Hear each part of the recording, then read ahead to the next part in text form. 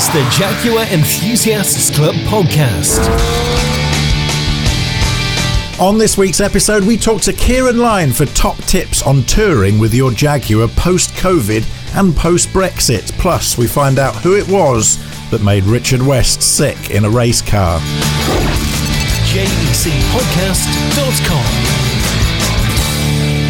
Hello and welcome to another Jaguar Enthusiast Club podcast. Well, I say another milestone, in fact, as we reach episode 30 of the podcast that unites Jaguar fans around the world. I'm Wayne Scott, hope you're well, and joining me now is the man at the helm of the club that supplies this podcast to our over 5,000 listeners and subscribers now, James Blackwell. Welcome along. Hello Wayne, how are you doing? Good, thanks. Pretty big milestone, I think, for the show, actually, considering we started this podcast as, well, kind of a temporary thing during lockdown, wasn't it? Way back in end of March, early April, and here we are, 30 weeks, 30 episodes under our belt, and it's been fantastic to meet so many people from the worldwide Jaguar community along the way. 30 episodes. I mean, as you say, we started as a temporary idea, always something we wanted to do, but yeah, the lockdown sort of forced our hand, but 30 episodes, that's remarkable achievement, and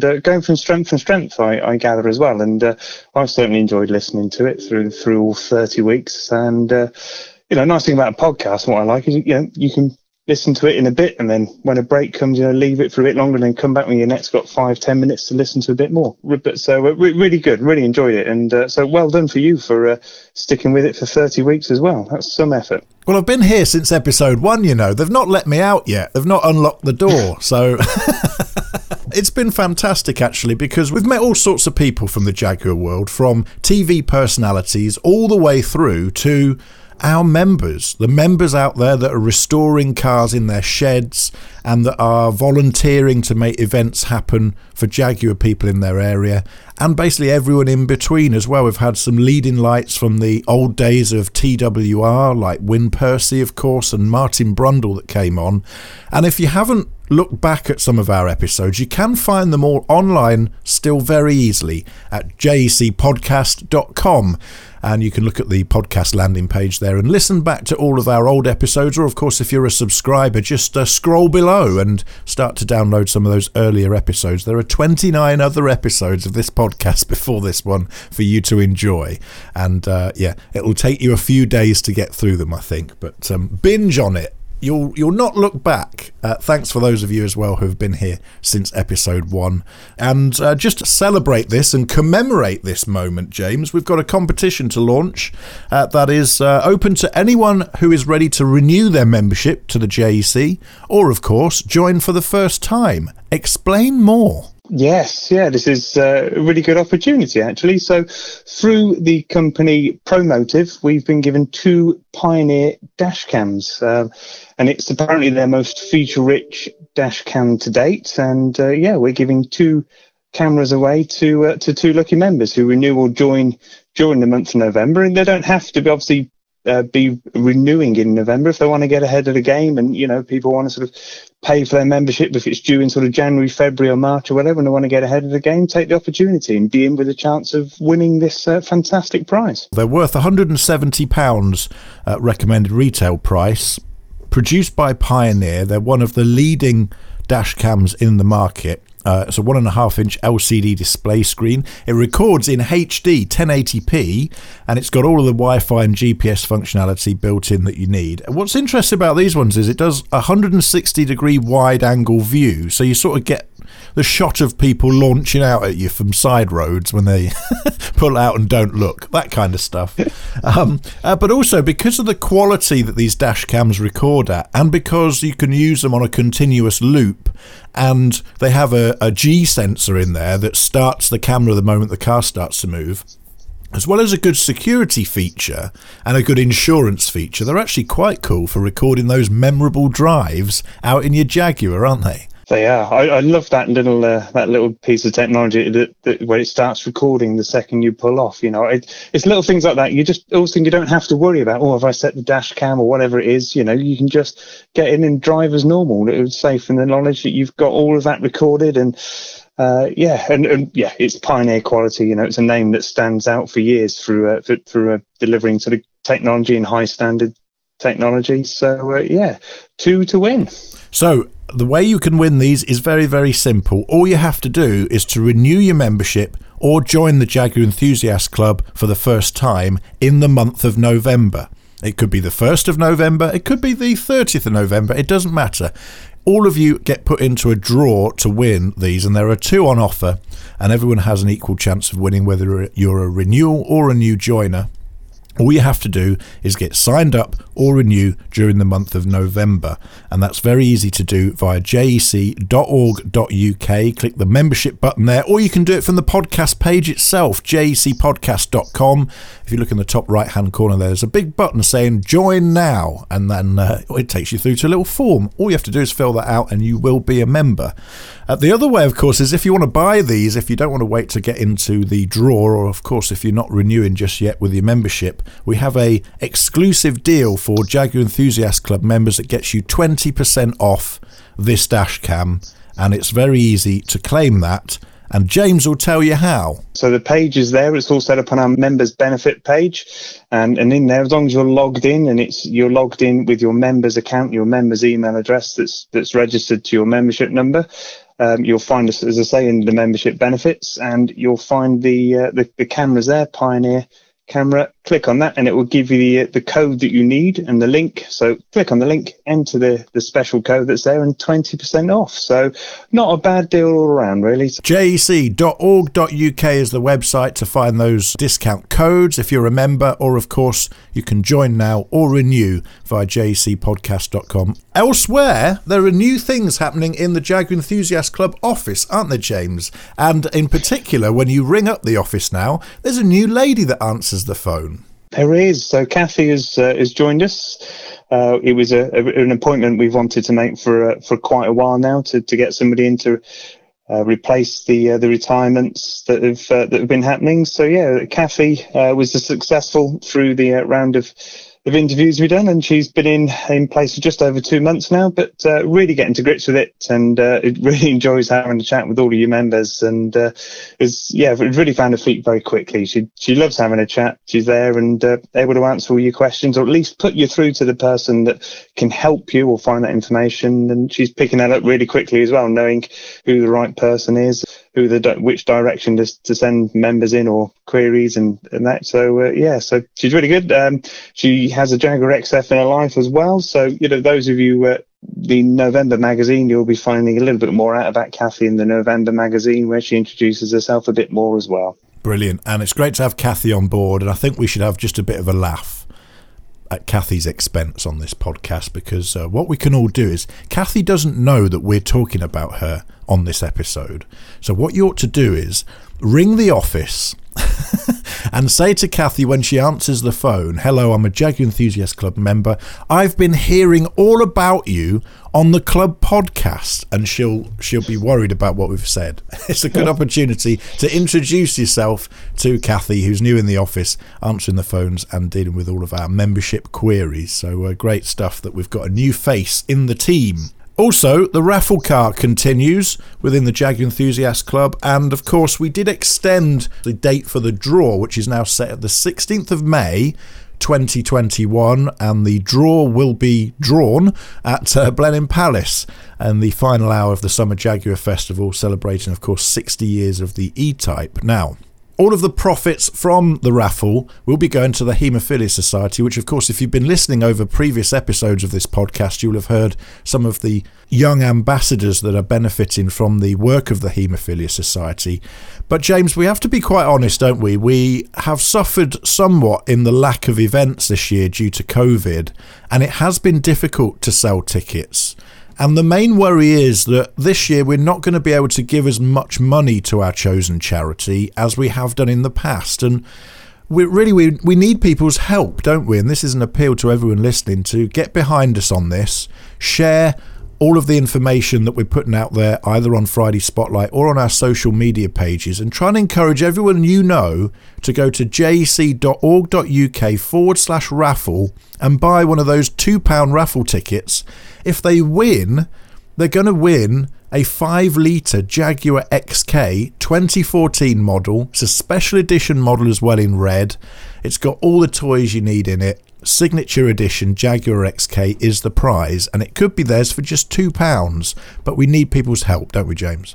We do. It's a real shame. It's a fantastic charity.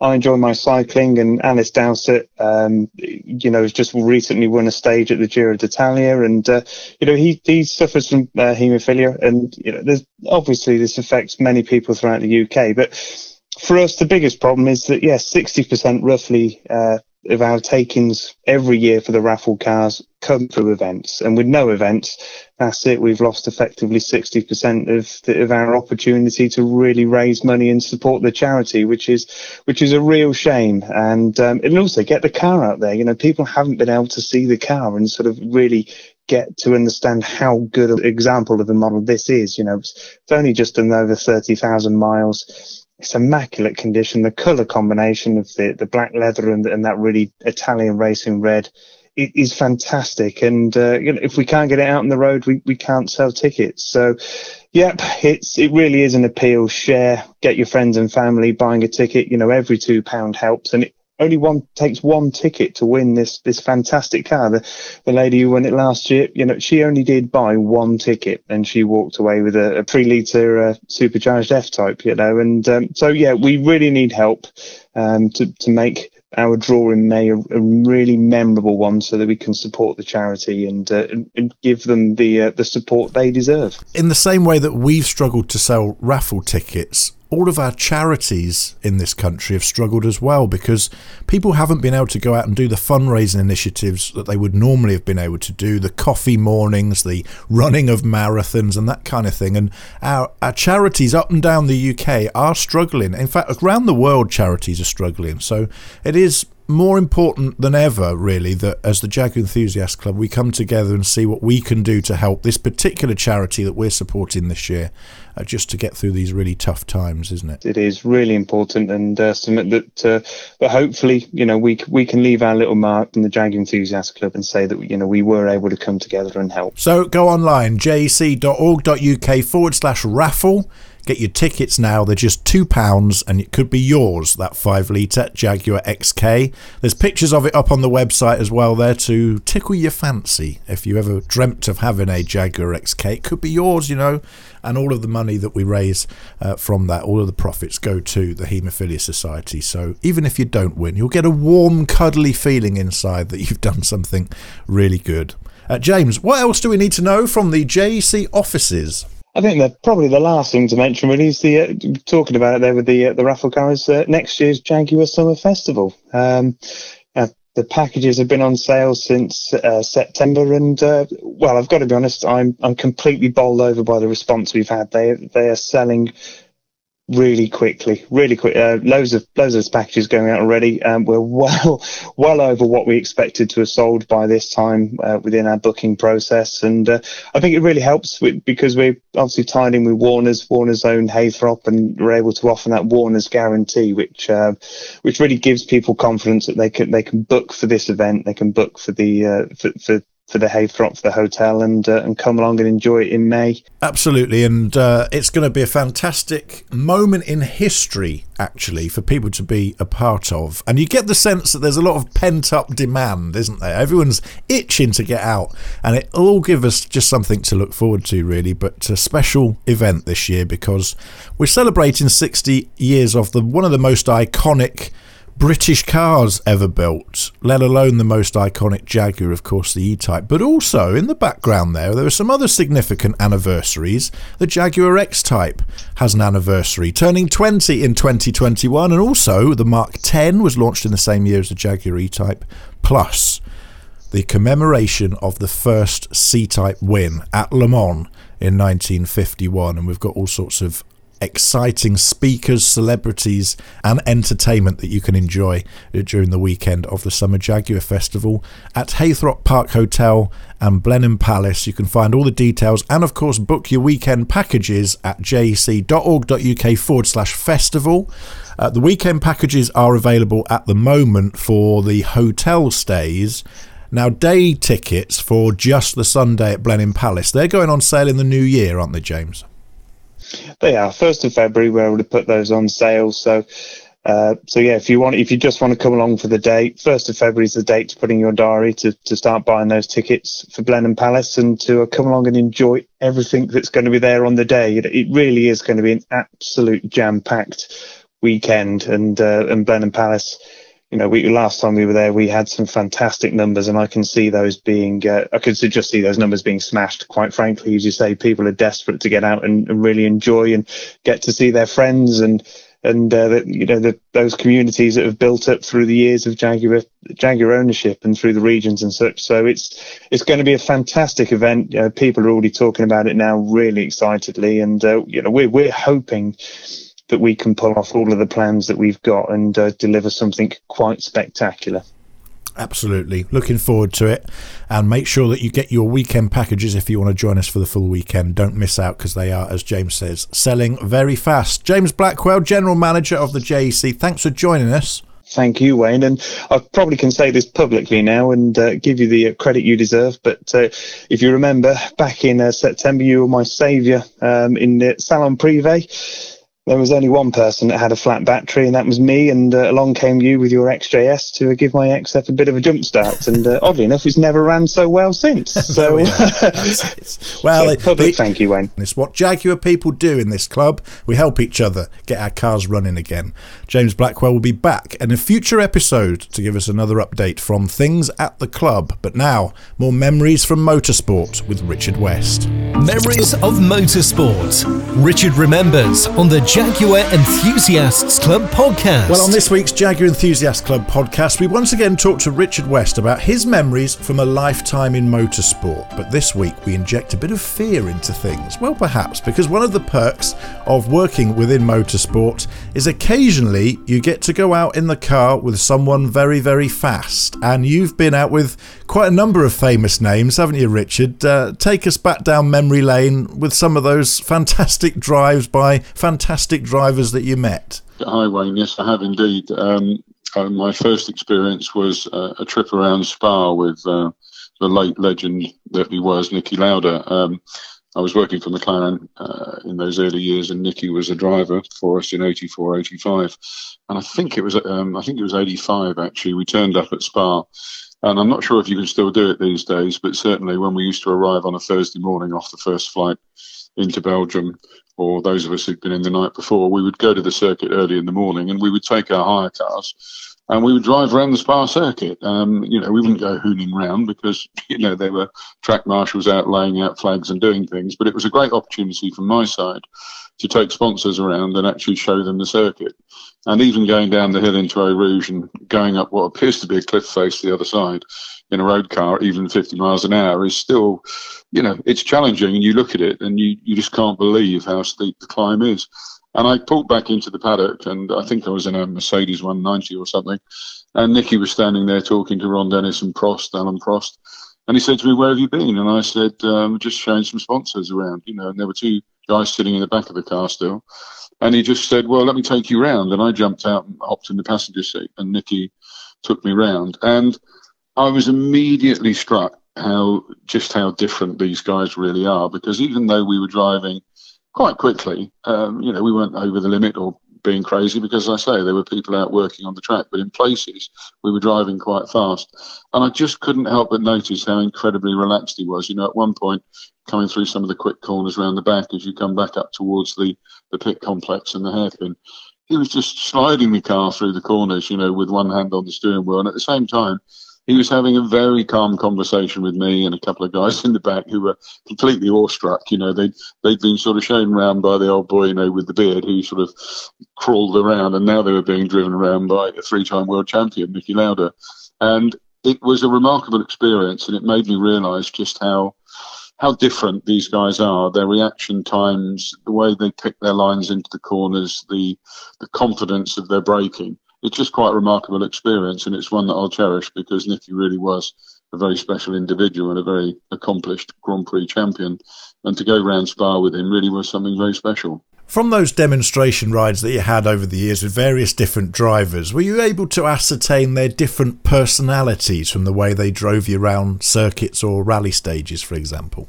Yes, at times I think, when they take passengers around, I mean, I once had a very slow drive around Monte Carlo. Alan Prost had won the Grand Prix, and a number of us were down at the old harbour area, and Alan was going back down to the hotel.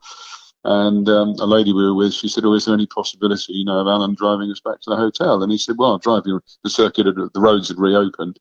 And he said, I'll just drive you around the track if you like. And because there were so many people walking and there were a lot of cars, we were able to literally just drive fairly slowly around the circuit. But it's interesting when they talk about the circuit. Alan was talking his way around the lap, saying at this point here, we're doing this, we're doing that. He was very, very communicative, whereas when I went with Ayrton Senna in a Honda NSX once, I was very fortunate to get a couple of laps in an NSX with him. That was completely different. He was quite staccato in his comments about braking zones, apex of the corner, entry point, exit point. And he was almost like a race instructor would be on an ARDS day when he was just pointing out every single point on the circuit.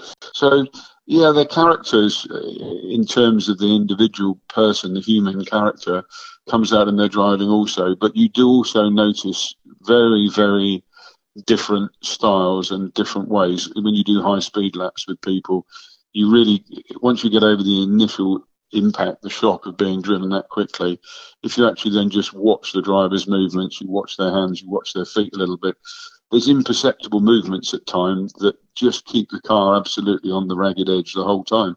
And it's a real experience and a real honour to sit next to these guys and watch it going on. Well, talking about the ragged edge, Richard, have you ever been genuinely frightened in any of these cars? Yes, I must admit. Strangely enough, in rally cars more than circuit cars. Circuit cars, you realise you're doing very high speed in a very precise manner. And in the back of your mind, that if you go off, you're probably going to hurt yourself. But in a rally car, it's completely different. I went with Ari Lassinen once when he was driving over here in a Shell-sponsored Mark II RS 1800. And the first time I actually sat next to him was on a familiarisation run in Finland on the practice for the Thousand Lakes Rally. And we went through a fairly short stage, absolutely sideways. I mean, you could see the fella cap out the side window virtually. And I found that very scary. And when we got to the end of the stage, he said to me, did you enjoy that? And I said, yes. He said, well, that was the English version. He said, no, I'll take you back and we'll do the Finnish version. And we drove back through the stage, started again. And I must admit, the second run was actually quite frightening because suddenly there were racing lines being taken through corners. And whilst the car was out of line, being a rear-wheel drive car, and, you had a bit of sideways here and there, the speed picked up absolutely massively because the driving style was, sideways is slow. That's the problem. And therefore, he was able to drive in a manner that meant that he was much, much quicker by taking much cleaner lines. I have to say, when you're going through some of these corners, 100 plus miles an hour, with trees either side of you, it does make you stop and think. You realise that, A, how quick the cars are, and this is going back, to the 1980s, but B, just how safe they are because they are so well built. The roll cages and the structures within them protect you as a co-driver and the driver themselves. Well, I must just prompt you on one particular story, Richard, because I know a certain Martin Brundle did make you particularly green once, didn't he? Yes, indeed he did. Martin and I, we after we won Le Mans, the team won Le Mans in 1990. We've talked about this on previous podcasts. We had this big program of events going on, things like Jaguar versus Jaguar and a day in the life of the mechanic. And what we did was we set up a circuit day at Monza. We took 14 journalists down and we had the Le Mans winning V12 with a fresh set of brake pads and a spanner check. And we had a pair of silk cut Jaguar painted XJS's V12s, which they'd been breathed on and they had good suspension and uprated brakes and things. And we put all the guests through the actual race car. But when I actually got in it, I don't mind admitting I'm a bit claustrophobic, and I found it a bit tight for space. And Martin said, look, you won't enjoy it. Let's take you out in one of the V12s. And we strapped ourselves into an XJS V12. And Martin, I said, what's the plan? He said, well, we go out, we do one lap familiarisation, we do a flying lap, then we do a slowing down lap. And he said, as I've told everybody, if you're not happy, if you find yourself uncomfortable or, it's a bit too quick for you, being an old geezer, he said, put your hand up in front of the dashboard and I'll slow down. And by the end of lap 3, we were still flat out. And I thought, I'm getting a bit queasy here, So I put my hand up and round we went. And we did 10 laps. And I don't mind admitting, at the end of the 10th lap, I was a little bit sick. And we drove back into the pits. And I looked at Martin through my visor and he looked at me with a big smile on his face. And I said to him, I thought you said if I put my hand up, you'd slow down and go back to the pits. And he beamed all over his face and said, didn't see your hand, did I? And it was I think it was a payback for all those events that I made him go to and press conferences. But genuinely, all joking aside, it was a fantastic experience because, again, you just sit there and watch these guys in action and you have nothing but huge respect for them because they are so quick. Well, I too had a fantastic experience out with Tom Robinson from Swallows Independent Jaguar in his Jaguar Enthusiast Club Racing Championship car. And just days after our track day ride, he was out at Castle Combe for the final round of the JC Race Championship. Hear how it went next.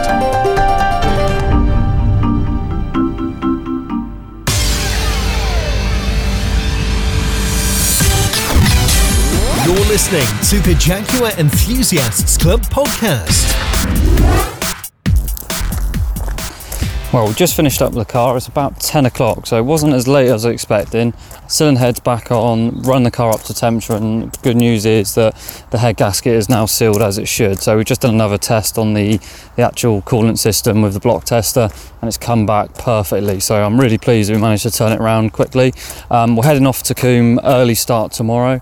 We've got to be, I think we're qualifying about 9 o'clock, 9:30. I think we're at a second session, so we're going to have to be getting up pretty early in the morning to get there in time. But the rest of the car is all ready to go. We'll just have to recheck the coolant level when it's cooled down first thing in the morning. So yeah, last minute panic, but absolutely over the moon that it's back ready. And let's see what we can do at Castle Combe. It looks like it is going to be wet. Maybe qualifying is going to be dry looking at the weather now, the forecast, but it does keep changing it quite often at these circuits. They're normally on sort of abandoned airfields, so it's normally pretty windy and it's very interchangeable. So we'll see what happens, but we're good to go. Well, we made it into Castle Combe in time. No issues getting here. So far, the weather isn't actually raining at the moment, but it definitely has been. The track's looking pretty wet.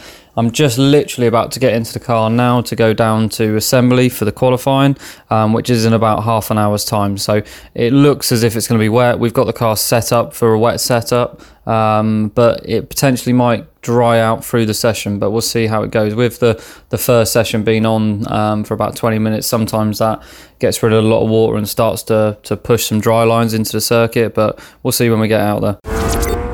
Well, I've just literally got back in from qualifying and I have to say I've just been informed that we've managed to top the table and we're on pole, so it was exactly what we wanted to achieve, and it's just absolutely great start after such a bad luck last week rushing to get the head gasket done in time. So the temperatures were absolutely perfect and the car felt really, really stable. So absolutely over the moon. And I think looking at the times, we were quite a long way ahead of the rest of the pack, and we actually managed to end up about 7th overall, which is including the Open Series. So we were first in class, first out of the Jag race, and also 7th overall, which when you compare that we're competing in sort of a 1400 kilogram Jag against some of the BMs and the purpose-built TCRs, which are world touring cars. So yeah, absolutely great result, and hopefully we've got race 1 just before lunch, which puts us in a great position. We'll be starting very front of the grid on pole, so we'll see what we can do.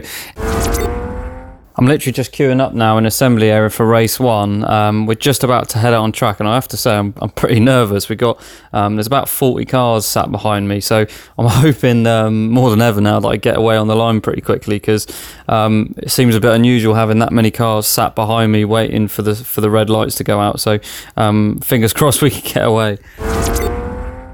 Oh, well, race 1's now over, and I'm just absolutely over the moon. We managed to win it, and I had to give it 5 minutes before I recorded this, because just so pleased that after all the hard work last week we managed to win. So it definitely pays off putting all the extra hard work in. But yeah, no, it was fairly trouble-free, to be honest. It was wet the whole time. Car was absolutely faultless the whole of the race. And we did have a little bit of a tussle with Michael Holt going into the first couple of corners early on. He actually managed to overtake me under braking, but I managed to get away pretty good at the start line. But he managed to outbrake me going into Quarry, and I managed to then get it back in front of him before the S's. Just got a better drive out the corner because I braked a little bit early to get out quicker. And after that, really, once I had got a few car lengths, I managed to stay out front and didn't really get pressured for most of the race. The faster Open Series cars come through after a couple of laps. I think I ended up finishing 7th overall, including the Open Series, so that put me first in class, first overall at the Jags, but 7th in the actual entire race. But considering the conditions, it was fairly trouble free. I don't think there was any major accidents, which is always good news when it's tricky conditions like that. And yeah, just absolutely over the moon. Now, race 2, obviously we finished on pole. So what that normally means is they do the ball drop for race 2, which shuffles around the grid depending on what number's pulled out. Now the downside is that 6 was pulled out of the hat, which means that for race 2 I'll be reversed to 6th position on the grid, and the rest of the cars will be ordered accordingly. So got a little bit more work to do in race 2 because it's definitely going to be wet this afternoon. There's more rain coming in, and we've got to obviously see if we can battle our way through the field from 6th in the wet. Now race 2 was pretty interesting. So before we even got on the grid, it was absolutely torrential rain for race 2, significantly more than qualifying in race 1. So even when we were queuing on the start, there was already quite a lot of sitting water on track. Now we managed to finish first overall, which just over the moon with, but we did have to work pretty hard for it. So we managed to actually get a really good start, and I managed to get away quite early and get up into about 2nd or 3rd in the first corner, which is Quarry. So I managed to stick up the inside. Holty had the lead by then, who was in front of me. I managed to follow him into Quarry and carry a load of speed through and get a really good drive back onto the back straight before the S's. So that was absolutely brilliant. And then by the next lap, I finally managed to get past Holty. Now, unfortunately, there was quite a large accident on the main pit straight, which put the safety car out. So I was then in the lead. Derek and Lawrence, who are both involved in our series with the Jags. Unfortunately, I think Derek hydroplaned on some water down the straight. There was a lot of sitting water, which is unfortunately really unpredictable, and he ended up basically tapping Lawrence along the straight, and they both ended up in the tyre wall. They're absolutely both fine. Looks like their cars have sustained quite a bit of damage, which is a real shame. So I'm sure that a few of us will try and give them a hand to get them ready for next year. They've obviously got plenty of time now, with this being the last JC race. But the good news is they're both fine. So we spent a long time behind the safety car. So once the safety car back in, I think we only actually managed about another 3 laps before the safety car was back out for another accident, which I believe was caused by Holty. Unfortunately, he got touched the grass coming onto the pit straight, and unfortunately ended up running along the tyre wall down the pit straight. So because when any of the barriers are moved off of the circuit, they often have to red flag the session. But they actually, in this case, decided to finish early. So it's a little bit of a shame we didn't get a huge track time. We spent most of the race behind the safety car, but early on, the first 3 or 4 laps, we managed to get some really good times in, and I managed to get away out in first, which is what we needed to do. So to be honest, I'm just over the moon. It's a real shame that this race meet wasn't obviously for points. That would have put us slightly differently in a position in the championship, but it is what it is. It was just great to race the Jag at Castle Combe again, and to get over the early engine problem we had. The guys have been a huge help, especially Dan, who did some real late shifts with me last week to make sure this was ready in time. So all in all, I'm just really pleased, and it's great to know that the car's performing as best as it can this season, and we've got a little bit of time over the winter to carry out a couple of more tweaks ready for next year, because we've got a full championship next year. Now, I believe we're going to do one more race this year, not with the JC. In next weekend, there's actually an Open Series race up at Thruxton, which is local to us. We've been there already this year, and that's with the Classic Touring car, who we'll be racing with next year. So we're moving away from the CSCC, and we've got our own grid back with the Classic Touring car, which is absolutely great news for JC Racing, because we'll have just the Jags back on grid together with no other cars, which is where we really need to be. We are heavily restricted on regulations, which is why our racing is so close. So when other series are merged with us, it can be a little bit awkward having such varied pairing of cars and different regulations. So I'm really looking forward to it. So we thought we would make a last minute entry to Thruxton next weekend. It'll be really good to see how the Jag compares to some of the E36 BMWs and that kind of era of cars. I think we got a fair chance. I'll touch base with all of you next week and we'll talk about some of the preparations that we're doing for Thruxton, and then I'll let you know how we get on there. But absolutely over the moon, and we'll speak to you soon. You're listening to the Jaguar Enthusiasts Club podcast. Join the Jaguar Enthusiasts Club now at jec.org.uk. Well, now on the Jaguar Enthusiast Club podcast, we're going to take you away, far away, on a journey with your Jaguar as we explore some of the tours that are available to car club members. And in order to explore those tours and hear about the amazing holidays that you can enjoy, I'm joined by Kieran from Scenic Car Tours. Hiya, Kieran. Hi, Wayne. How you doing? Very well, thanks, mate. I can imagine it has been a pretty tough year for you guys. Yeah, been a bit bonkers, challenging to say the least. But we got a very good fraternity of customers that have seen us through. So on to brighter things next year. Well, you're very much embedded in the classic car community, and especially in the community of classic car clubs, covering all sorts of different marques. But talking specifically about Scenic Car Tours and where the companies come from, give us a sort of potted history of how it all came about. Oh, you have to delve back in the archives. But I suppose to give an overview for those that don't know Scenic Car Tours, we like to think at least that we're the UK's leading tour operator for the driving enthusiast. So what that means is that we operate self-driving tours for people that like to enjoy nice scenery and nice roads and nice places. We do a few different things. We do individual tours. So Mr. and Mrs. Smith want a holiday to Lake Garda, they can book onto a set date with us. We arrange events. So a lot of people within the car clubs will know of Leon or Lon, where we take 300 plus cars every year down to France for an event there. And then my main focus as well is working with the car clubs, and I do a couple of different things there.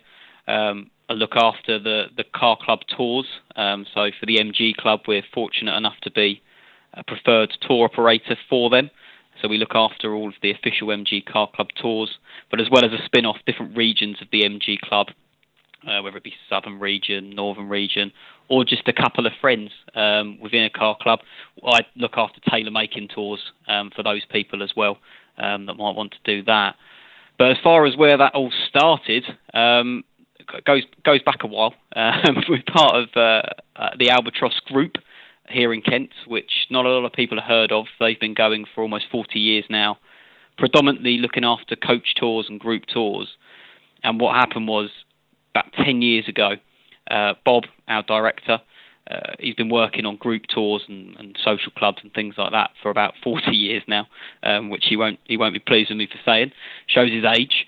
But he was working for Albatross, just helping them with some of their air tours and group tours and things like that. And one of our accountants, actually, Leslie, part of our local Porsche club, got talking to Bob, and Bob started as part of Albatross running a couple of tours a year for the Porsche club, and I think he thought, a few car clubs out there. So a little idea was born, and that was about 10 years ago now. I think he saw a gap in the market where there's a lot of one-man bands that do a very good job of escorting tours, but of course, escorting tours, one person, you can only do so many tours each year, and of course, you're paying for that person to escort the tour. So Bob thought, leave them to do what they're very good at. Let's try and do something a bit different, which is where we settled on providing everything we possibly can, but not being on the tour. So we making them much better value for money for those people that do want to go out and explore, but just have that bit of backup along the way from us in respect of our 24-hour phone line if you need us while you're on the tour, making sure you've got comprehensive road books, which we have got and have now in recent years done a deal with Michelin in Paris to tailor make their maps, so you've got the best quality maps in your road books. Your money's safe with us. Of course, we're ABTOP protected, which I think after this year is more important than ever. And yeah, we just like to think you go and do the driving, do the enjoyable bit. We'll be working here in the office to make sure that we do everything else along the way. And about 6 months in, got quite busy, took off. That's when I joined. Now we're a team of 6. We purchased Continental Car Tours from John Bowles. Some club members may remember John running Continental Car Tours for many years from Dover and Deal. So we took them on when John wanted to. I think he was a bit fed up with the admin, to be honest. So he moved on to pastures new, and that was back 2012, 2013, and the rest is history, as they say, Wayne. Yes, Jonathan Bowles, of course, retired now to driving his TR5 around with his mates. That's the one. Enjoying things. Enjoying himself as he well should. Absolutely. And this is what it's all about, isn't it? Getting out and about in your cars and seeing places that probably you wouldn't have seen if you tried to do a tour by yourself. And I guess the question is, why would someone book with Scenic rather than just get on Google and start looking at hotels? Well, you've tried and tested these hotels, but you've also laid out a route that is really tailored to classic car enjoyment, haven't you? Yeah, exactly right. I mean, we understand that how many miles a day a brand new Porsche is going to do versus the Austin 7 Club, which I look after, are going to be two very different things. So that's why for our regular programmed tours, it's quite difficult to get the balance because you're going to have a real mix of cars on there. But that's really where the car club tours and the bespoke tours that we do and the service we offer there come into their own, because we'd only ever recommend routes, tours, destinations, daily mileages for Jaguar members and Jaguars. And as you allude to, we've got Mike here, who purely his job is to make sure those road books are spot on, make sure when we get the surveys back, when the tours are complete, if there's any feedback that's there, we make sure we act on that. And yeah, we're not so much this year, but before 2020, very fortunate people. I know I've got some very jealous friends and family because we have the arduous job of going out and testing these routes. You know, somebody's got to do it. Make sure that the hotels are up to scratch, that there's good car parking, and sample the food and the wine here and there. So yeah, we make sure that we're confident that people are going to enjoy their tours. Fantastic. This is one of the major drivers for new people coming into the classic car world, isn't it? They want to come and not only own a car, but have a lifestyle and create a set of memories around it, really. And we sort of joke about the Instagram lifestyle now, but if you can have a holiday with your classic car that's Instagrammable, that goes down really well. But of any generation, people really are looking for life experiences now when they buy into the classic car world, aren't they? Yeah, exactly right. And we just try and take people to places that they maybe wouldn't ever find if they're flying over it or travelling through it on a train. You know, I mean, even some of the places that we've discovered, little hidden gems that you think, you know, you have to do your best to explain to people just how amazing some of these places are. Because, you know, if you say a name of somewhere like Leuven in Belgium, not a lot of people know, but it's a little gem hidden in Belgium that's like a mini Bruges with a lot less tourists, and they're just more accessible, these places, by car, and we like to show people and highlight these places to people to go and travel to them in their car and enjoy them as much as we have and as much as they should be enjoyed and potentially aren't in the mainstream holiday world, if you like. Absolutely. And of course, the other thing you wouldn't get from going out on your own or going to a more general holiday firm to pick up these trips is that you're often with like-minded people when you're out there. And what the great thing about your tours is if you want to just do it on your own but follow the package and the route book that you give them, you can do. But also if you want to interact with a larger group of people, there's opportunities to do that and to also meet new people that are of a like mind to you as well, isn't there? Absolutely. One of the biggest keys that came out of an event that we'd done at Brooklands earlier in the year was that is one of the things that brings people back year after year with us, is the camaraderie of being around like-minded, not only car enthusiasts. Yes, that's the common denominator that brings everyone together on these tours, but enthusiasts of being sociable and going out there and seeing different places and destinations. And I mean, I was on our New Year's Eve tour a few years ago, and I asked if I could join a table of 10, and they appeared to all know one another, and I asked how they knew one another, and they said, actually, we met last year on your Lake Garda tour, and now we all go away together. We've got our own WhatsApp group, and they became friends that way. And I just think that's really nice. And I think, although we don't force people to have to sit together at dinner every night, we leave that up to people's choice. But 9 times out of 10, we find that people really do get along and gravitate towards each other on the tours. Well, let's talk about some tips for touring then, and things people should consider when they're preparing their classic car and also preparing themselves for perhaps a foray into Europe with one of the Scenic Car Tours packages. Before COVID struck, there was a word beginning with B that seems to have all been forgotten now, but it was called Brexit, and it was...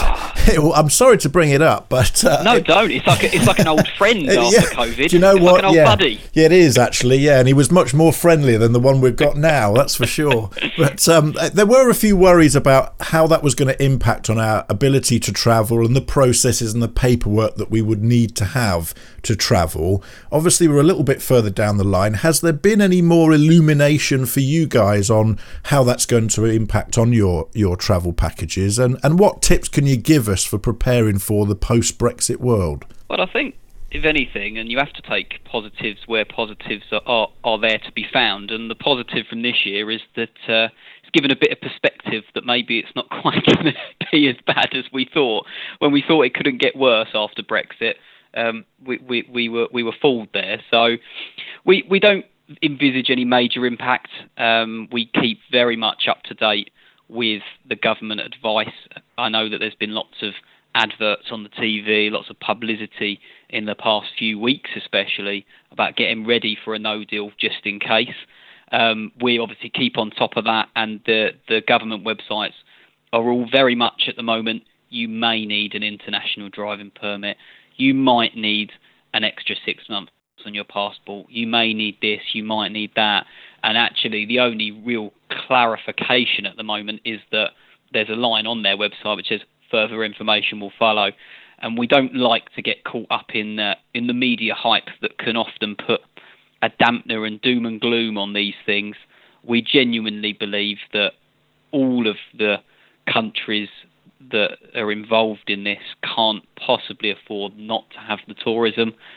We speak regularly to our friends at P&O Ferries, Eurotunnel, Stena Line, all of the major tour operators, and no one's got any major concerns. We think that maybe January, February, if there's a no deal, you might have some teething issues. But the beauty of most car club members and classic car owners is they're not dusting the car off till April or May, and therefore our tours don't tend to start in a big way until April or May, by which time we've got a few months under our belt to iron out any creases that might come along the way. I was speaking to one of my colleagues earlier who actually said that he'd seen there might even be a new e-passport system at some of the major ports like Dover, which would actually nullify any additional checks. So you might spend a few more minutes having paperwork checked, but whereas they at the moment have to face ID you with a human being, you might have an e-passport system that will actually speed things up. So I suppose our message is don't believe everything you read, and do what we do and wait until there's official government confirmation. But no, we don't envisage any major issues with our good old friend Brexit. Well, of course, people who travelled before countries like Poland joined the EU, and that's only in recent years. That's within the last sort of 15, 20 years that they've actually been a part of the European Union. We'll remember that it was actually quite easy to cross out of the EU into those countries beforehand, and I expect that will be just as easy in the post-Brexit world as well. And of course, people toured perfectly well during the 60s, as I'm sure lots of our listeners might even have some memories of their own before, in pre-EU time. So as you say, let's not panic too much. But no, we've got a very good attitude amongst our customers, and I've heard more than once, especially when the original Brexit discussions were happening, we travelled before the European Union, we'll travel again afterwards. So, we're not too concerned. Absolutely. The main thing is to get your car ready, of course, because if you've got a car that's ready and prepared and is up to the challenge, then, of course, you can relax into your holiday all the more. And, of course, your tours, they're not too grueling on a classic car, are they? And you've mentioned there that you do tailor them for the particular mark of car that you're offering the package to. So you're not going to be asking a pre-war car to be chugging 200 or 300 miles every day. But there are some things that people need to do just to make sure that their cars are prepared. It's the usual maintenance things, but there are a couple of things like telling insurance companies that you're going as well that people should just be aware of, isn't there? Yeah, exactly right. I mean, the one thing we've always said from day one is we don't want to pretend to be something we're not. We're very much experts in putting together lovely holidays and being a very good tour operator. What we are certainly not is experts on classic vintage cars. We leave that to the experts. So what we do say is please make sure that you've got comprehensive breakdown cover and car insurance for any trip that you're intending to do, and make sure you've taken that policy when you book your tour, just so that insurance companies can't, if there's an issue at a later date, say, oh no, you took it out too late, or things like this. Make sure you've got that. I've seen it firsthand when I've gone along on tours where even some of the bigger companies, it's good enough as long as they can get your car home. I've seen an example where car broke down, couldn't fix it, they repatriated it back to the UK. Yes, the customers had to carry on the tour in an everyday hire car, but they still got their holiday. And without that cover, it just wouldn't happen. We're very fortunate that we're travelling in numbers here, and it's often the case that there'll be a couple of volunteers within the customer base on the tour that will get involved with trying to get a car running again. So that's always handy. But it's good to just have that backup, and not only for the car, for yourself, to make sure you've got travel insurance from the day that you book the trip. I think it's often a common misconception that people feel, I just get the travel insurance at the port before I go. If you have an issue before you travel where you need to cancel for medical reasons or whatever it might be, we may be committed to your suppliers at that point, and that's where your travel insurance really does step in to make sure you're covered not only on the tour, but if there's an issue before you go on the tour. And the great thing is, within the Jaguar Enthusiast Club, we've got a panel of insurers that will help and advise you on the insurance cover and the breakdown cover that you'll need to take your Jaguar into Europe and make sure that, as Kieran says there, it's repatriated if it does break beyond repair, or that you are covered for the right things that you need to be covered for touring. And within the JEC as well, we've got loads of people there to advise you on the toolkits that you'll need to take and some of those basic spares for your Jaguar as well, from those who have had a lot of experience from touring with Scenic Car Tours and the car club in general. So it's really a good case of you working as normal, Kieran, with the car club to advise people through the club, and that's the advantage of working with the car clubs, because that's where the expertise to prepare cars ready for touring comes from, isn't it? Yeah, exactly right. Car clubs are an absolutely great platform, and I see that throughout the clubs I go and deal with, speak to, visit, see at car shows. The reason that people are re-signing up for car clubs year after year is because they've got that support they wouldn't get if they're on their own or might struggle to find online. They've got it, with their car club membership. It's there for them. It just really helps, and we always signpost customers that do ask us those questions to those relevant car clubs for that reason. We're no expert in that.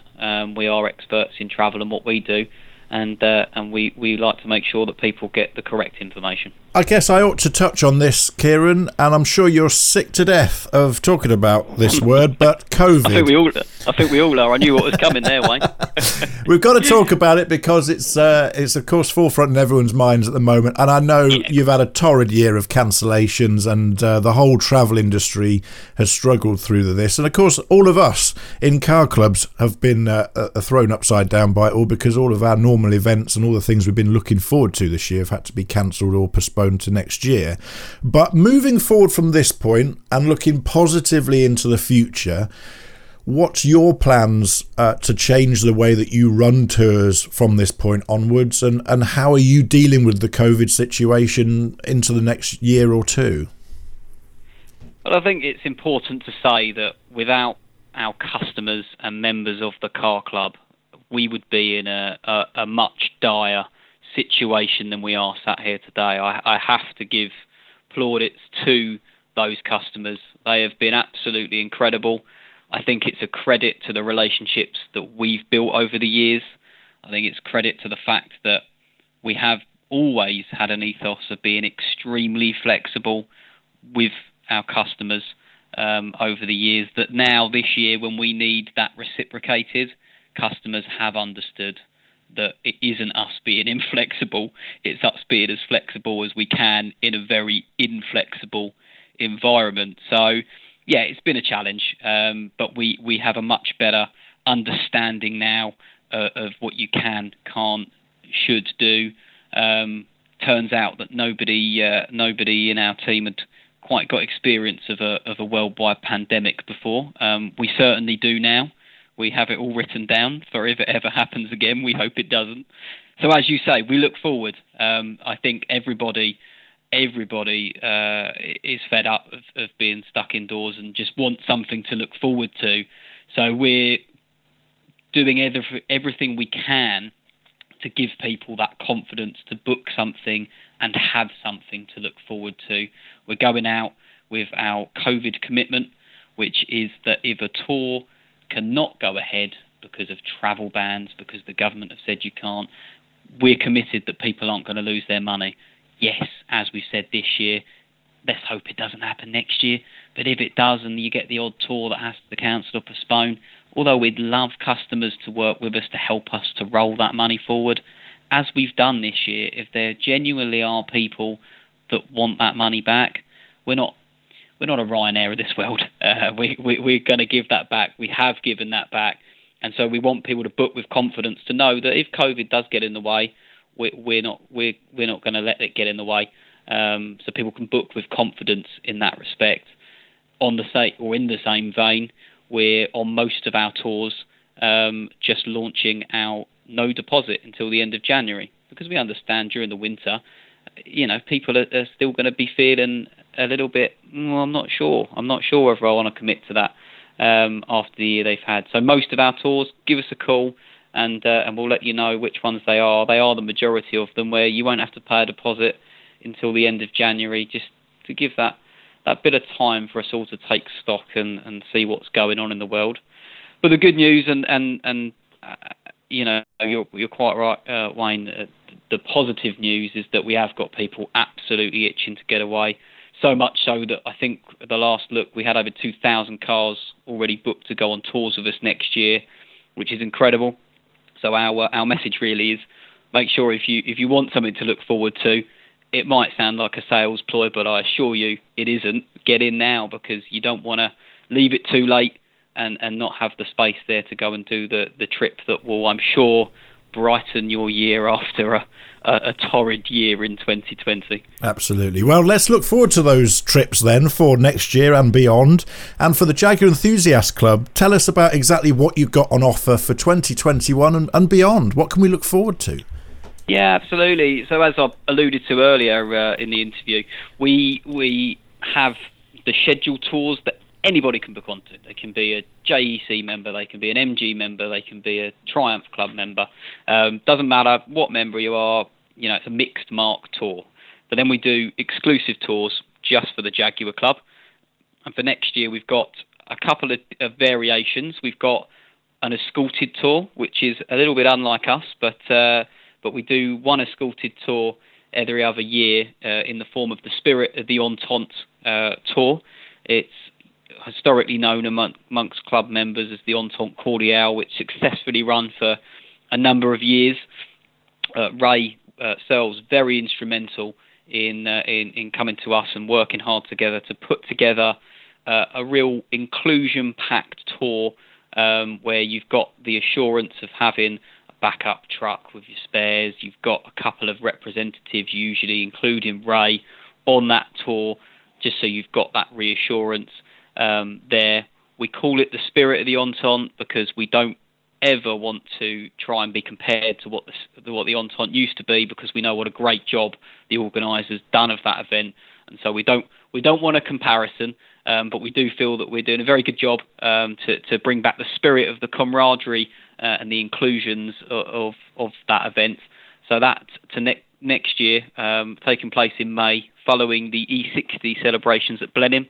So the idea being that you can all, if you want to go to Blenheim, you don't have to, but if you do join that event, you can go from Blenheim straight to the port for the overnight ferry together, and then you're on your way doing a nice tour of the Loire Valley in Brittany. Then we've got our non-escorted tours, so those where they're all for JEC members. They've been tailored for Jaguar drivers, but you're self-driven. You've got our comprehensive route guides for your Michelin maps. You've got us at the other end of the phone, and of course that's reflected a little bit in the price because you've not got anyone on the tour with you, but your fellow members.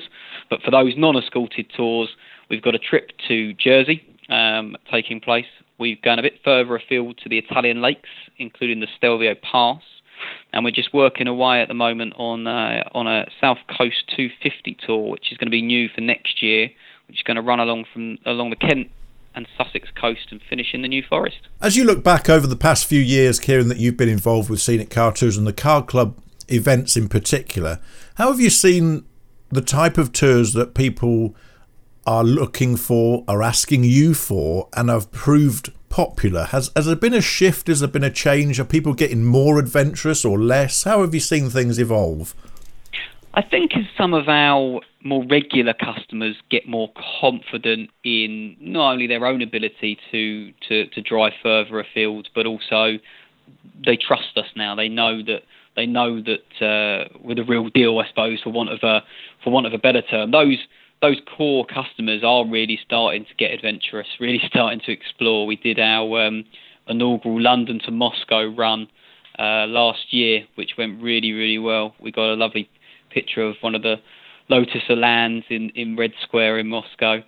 Next year, maybe because it's probably one of the only places in the world that is COVID-free at the moment, we've actually got quite a few cars booked to do our trip to Chernobyl. Wow.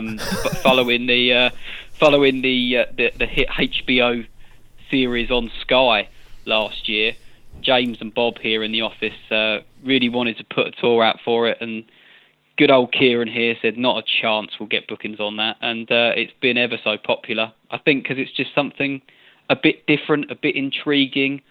So yeah, that really took me by surprise. So yeah, of course, a lot of people that have travelled this lots are getting more confident, going further afield, and maybe after this year as well, thinking let's get that bucket list ticked off. So definitely going further afield. But then we've got, especially as I alluded to with regards to some of the other tours a bit earlier on, when we've got newer customers, newer car club members that maybe haven't travelled with us before, we still get Northern Ireland, Jersey, Peak District, Lake District, Northern France, Holland, places like that are always ever so popular because they're good, I suppose, dipping your toe in the water, just testing, getting the feel for it. It's not massive mileage. So they have remained consistent over the years as being very popular.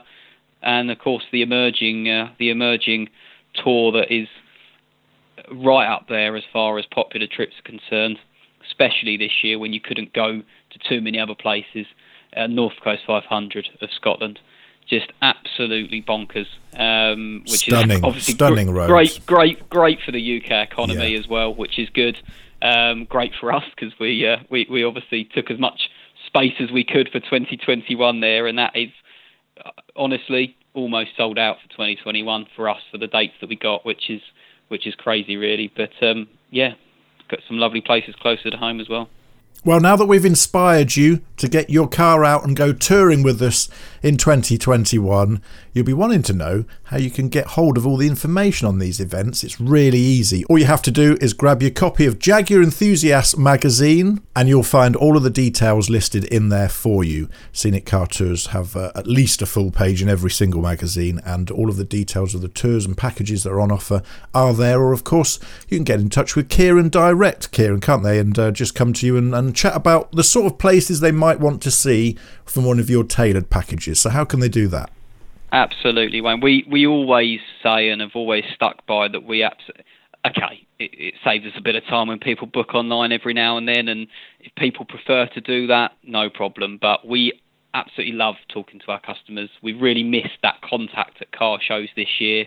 We're not a company that shies away from that contact. Even through the pandemic this year, you couldn't get hold of tour companies, but we always made sure that even if you didn't get through first time, we'd call you straight back, and we continue to do that. And I know that any of the guys here, including myself, more than happy to talk to people over the phone. Best number to get us on, Monday to Friday 9 to 5, 01732 879 153.